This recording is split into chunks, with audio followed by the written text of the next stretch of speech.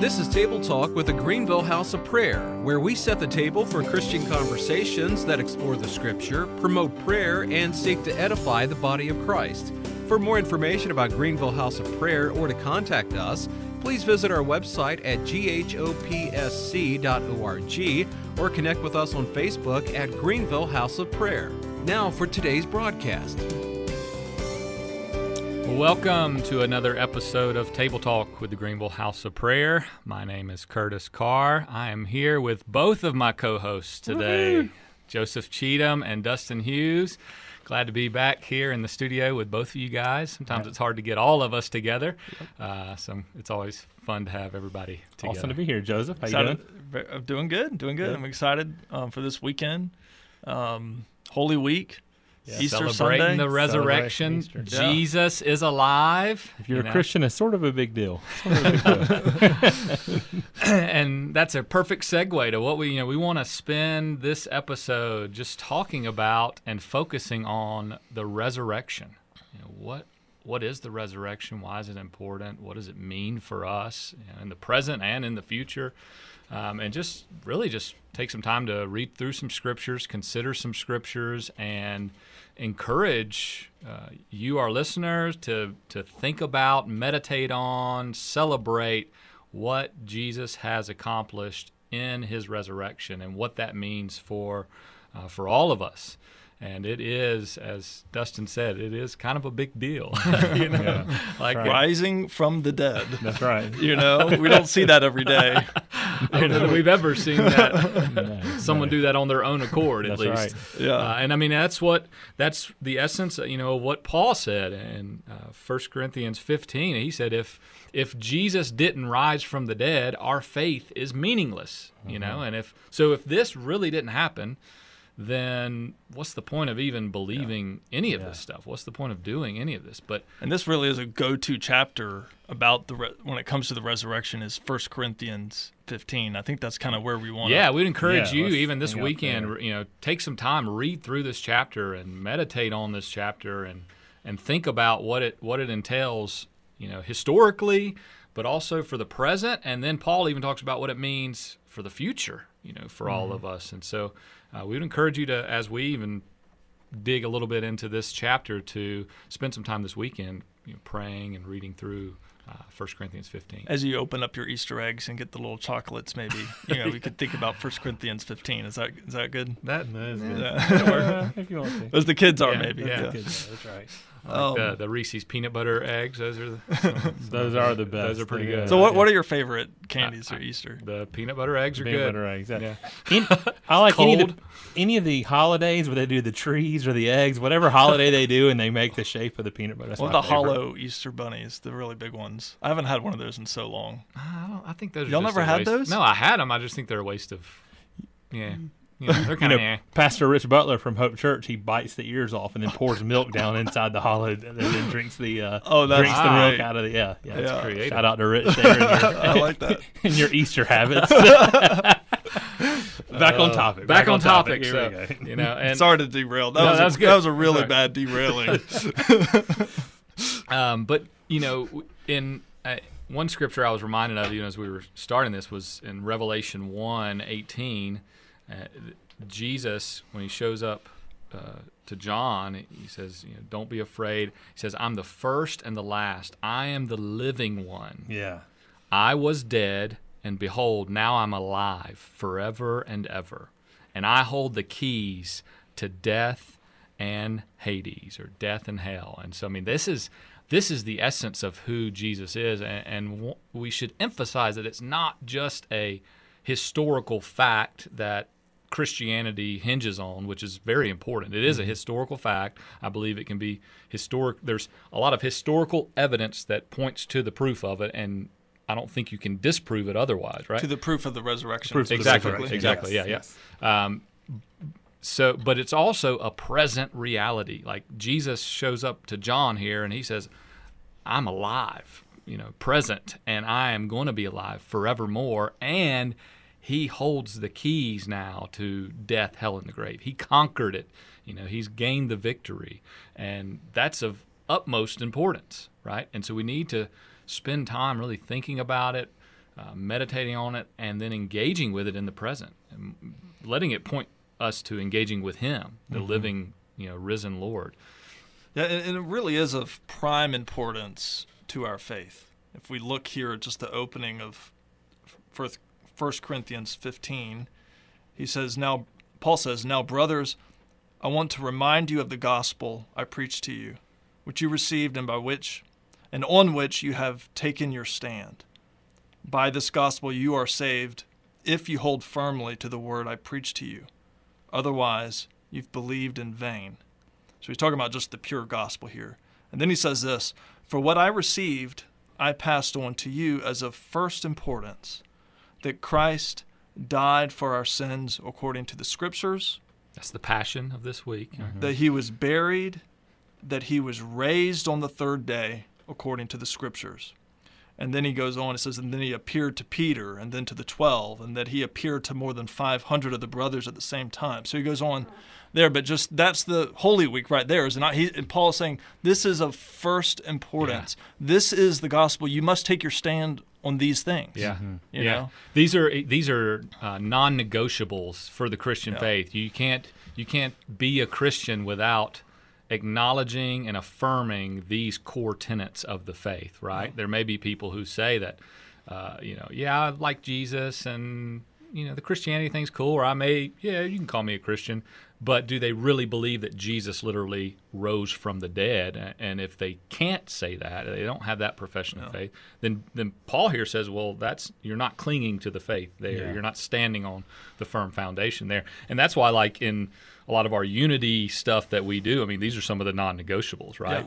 It's not just unity, a blind unity, anything goes. We believe this and a few other things we also believe. What is Christianity? Yeah, that's exactly right. Just define it. But it's crazy that you have to define that in nowadays in such a pluralistic, everything goes society that there are some non-negotiables. It gets confusing because of so much confusion out there that people can get, muddled in this area. So it's good to, like Paul says, to remind you of the gospel. And one more thing, Dustin, I think you wanted to say something, but just to emphasize the importance of it. If you look at the Gospels and the amount of the Gospels, the Matthew, Mark, Luke, and John that are dedicated to this last week of Jesus' ministry, like the book of John, it's almost like half the book in 1 week.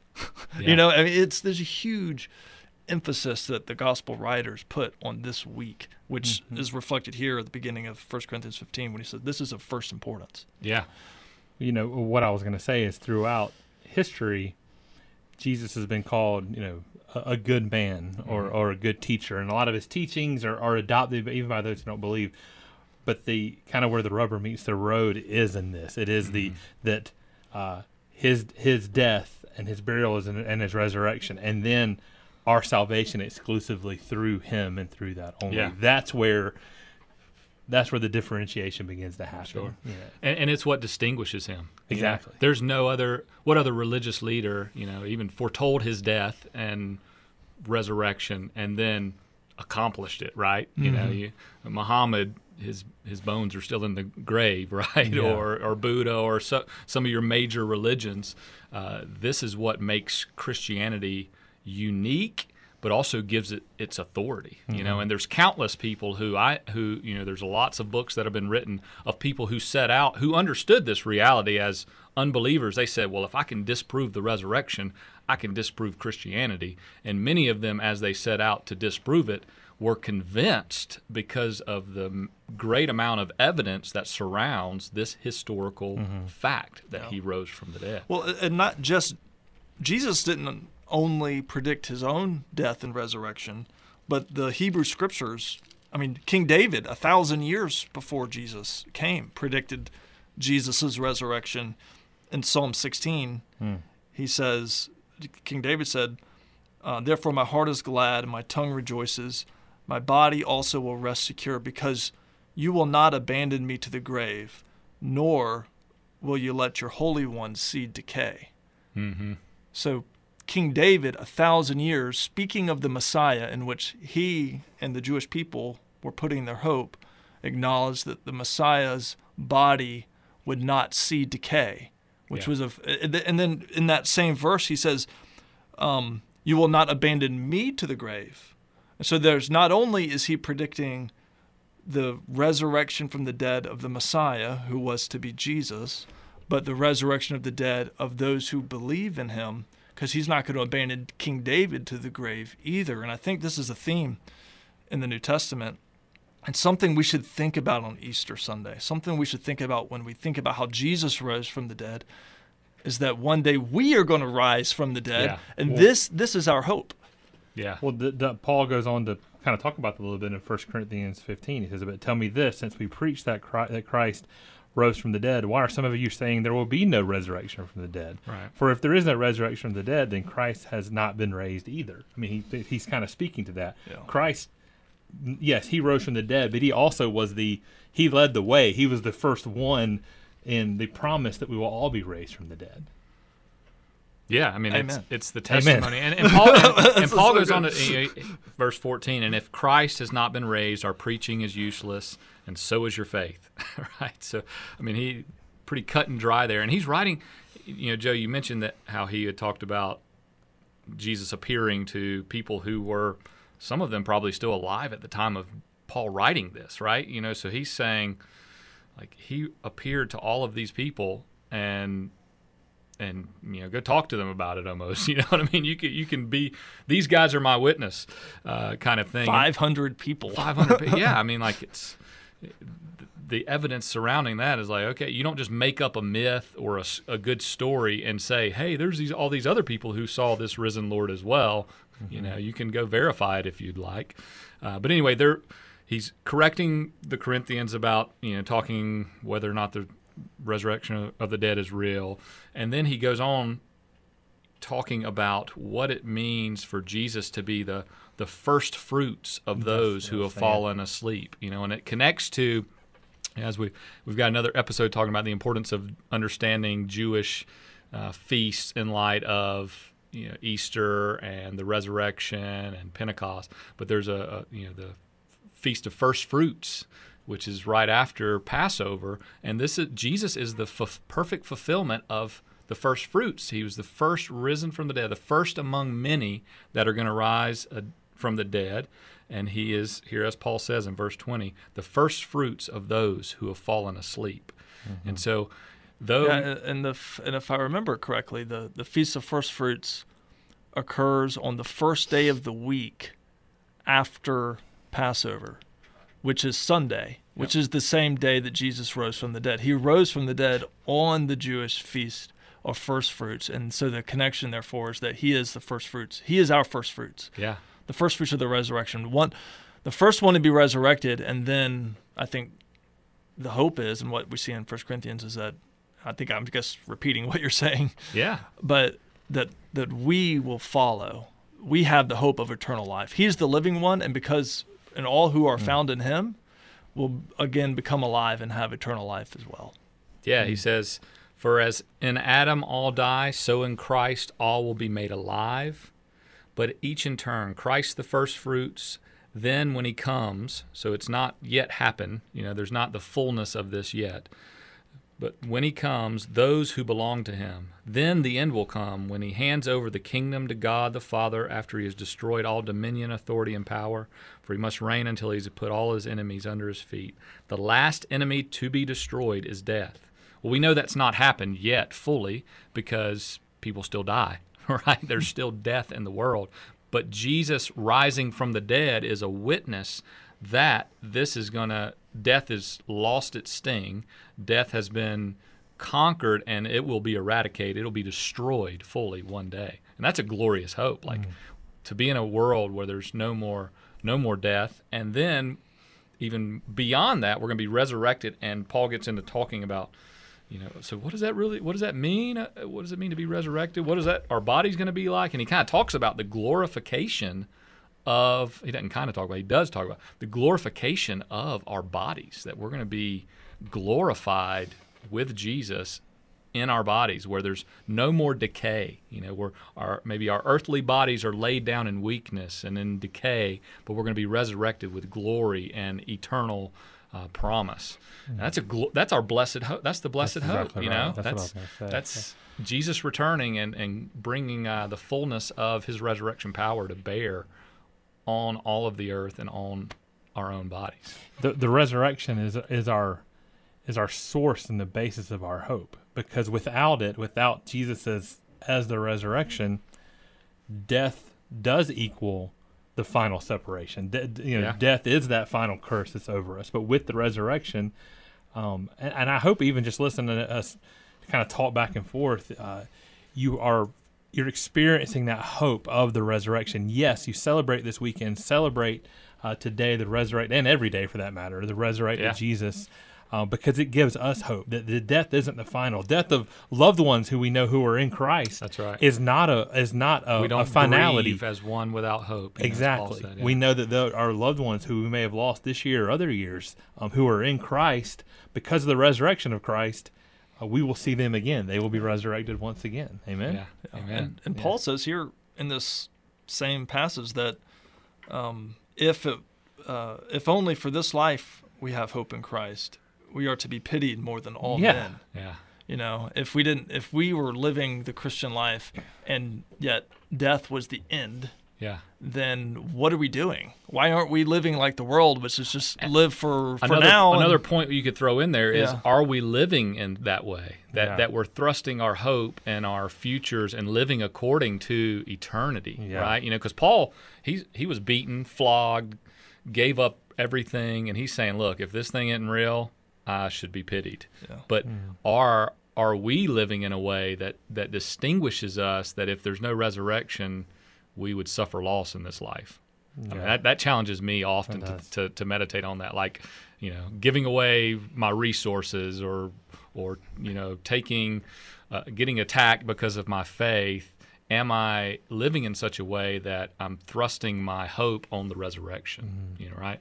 Like, Lord, help us to live in such a way where if there's not a resurrection, we're going to be pitied. And it's kind of that all-in mentality, right? Are we all in? Well, living with the reality of eternity on a daily basis. Yeah. Do I live with the reality that eternity is here and is happening each and every day?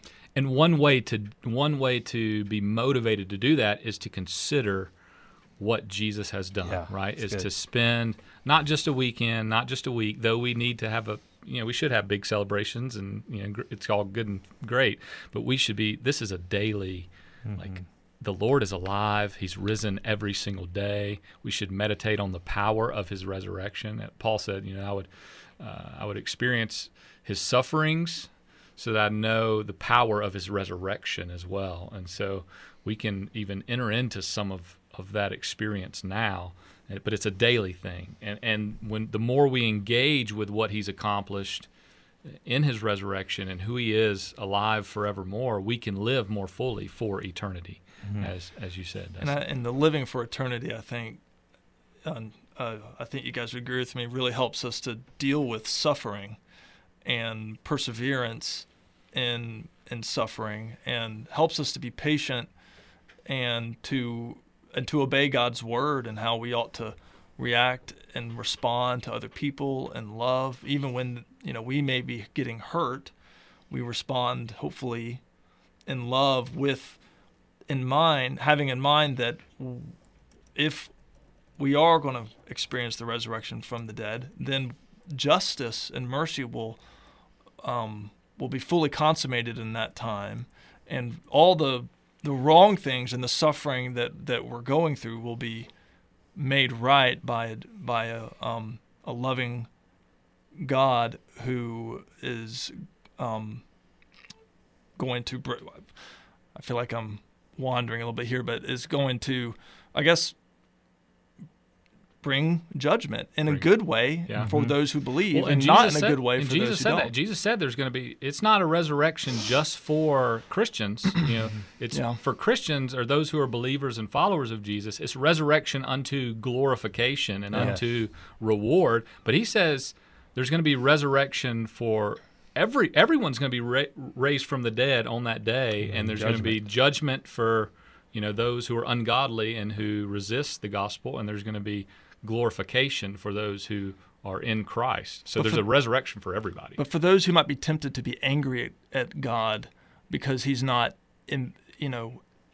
moving in their lives the way you may be expecting here and now, right. When we have the hope of the resurrection, we can be patient in our sufferings and understand that God in his time will make the wrong things right. Yeah. And that will occur on the last day. That's kind of what I was wanting to get to is the hope that we have. And here's a little passage here in 1 Peter, very beginning in 1 Peter 1:3, he says, "Praise be to the God and Father of our Lord Jesus Christ. In his great mercy, he has given us new birth into a living hope through the resurrection of Jesus Christ from the dead." And so I think that that's good. When Jesus rose from the dead, that's provided us all a living hope when we go through our daily trials. Yeah. Mm-hmm. Yeah, we're not, our experience in this life is not all that there is, right? We can suffer in this life with hope, knowing that because Jesus has risen from the dead, we can trust that what he said he will accomplish in the future will come to pass as well, because of what he said about his resurrection has come to pass, and the presence of the Holy Spirit that will bring us comfort and hope in the midst of that as we're looking for the resurrection. And I think it's important to acknowledge, there's a lot about just the glorification of, or the restoration of all things, all of creation, not just, we're going to be glorified in our bodies, and, I'm going to have superpowers. My daughter really wants to fly, maybe we'll go for it, baby. If you believe it, maybe. But we're going to be glorified and be like Jesus in his resurrection power almost. And but not only that, all of creation is going to be redeemed and restored to its glorified state, right? Where sin and sickness and pain and disease and all that is no more. That's worth looking forward to. And the certificate of, the guarantee for that is Jesus' resurrection and the Holy Spirit that's been poured out to us, right? Yeah. That's the guarantee. So we have hope. And that, I acknowledge what the challenge is we are living in this day now. Mm-hmm. And so to try to comprehend that, comparatively speaking to the age that we're in now from a time period compared to the age to come and how much longer that will be, it's hard to grasp that. Yeah. But there's a tension for there's sure. There's a tension there. But it is a reality that this, the suffering we experience or the things we see and know in part, is so brief, comparatively speaking, to the time we'll be seated in heavenly places with him, where he's restoring and making all things new. That's a more eternal state than the state we're in now. And it's just hard to, in this moment in our flesh, it's hard for me to even grasp that sometimes. When the day feels long, the week feels longer, you're like, oh. Kids are crying, and man, radio show is flying by. Yeah. Or creeping by, depending on which week it is. That's a good point. Yeah, and it is a tension, but that's why it's good to take, to think about and celebrate and force ourselves to contemplate what has been accomplished, and to gather with other saints, other believers, to celebrate and the resurrection. Exactly. To rejoice, because that's a shot in the arm. Oh man, this is real. There's other people who believe this. The Lord is moving in their lives, and we're a family, and there's something bigger than me that's happening here. Yeah. And that's so go to church this weekend.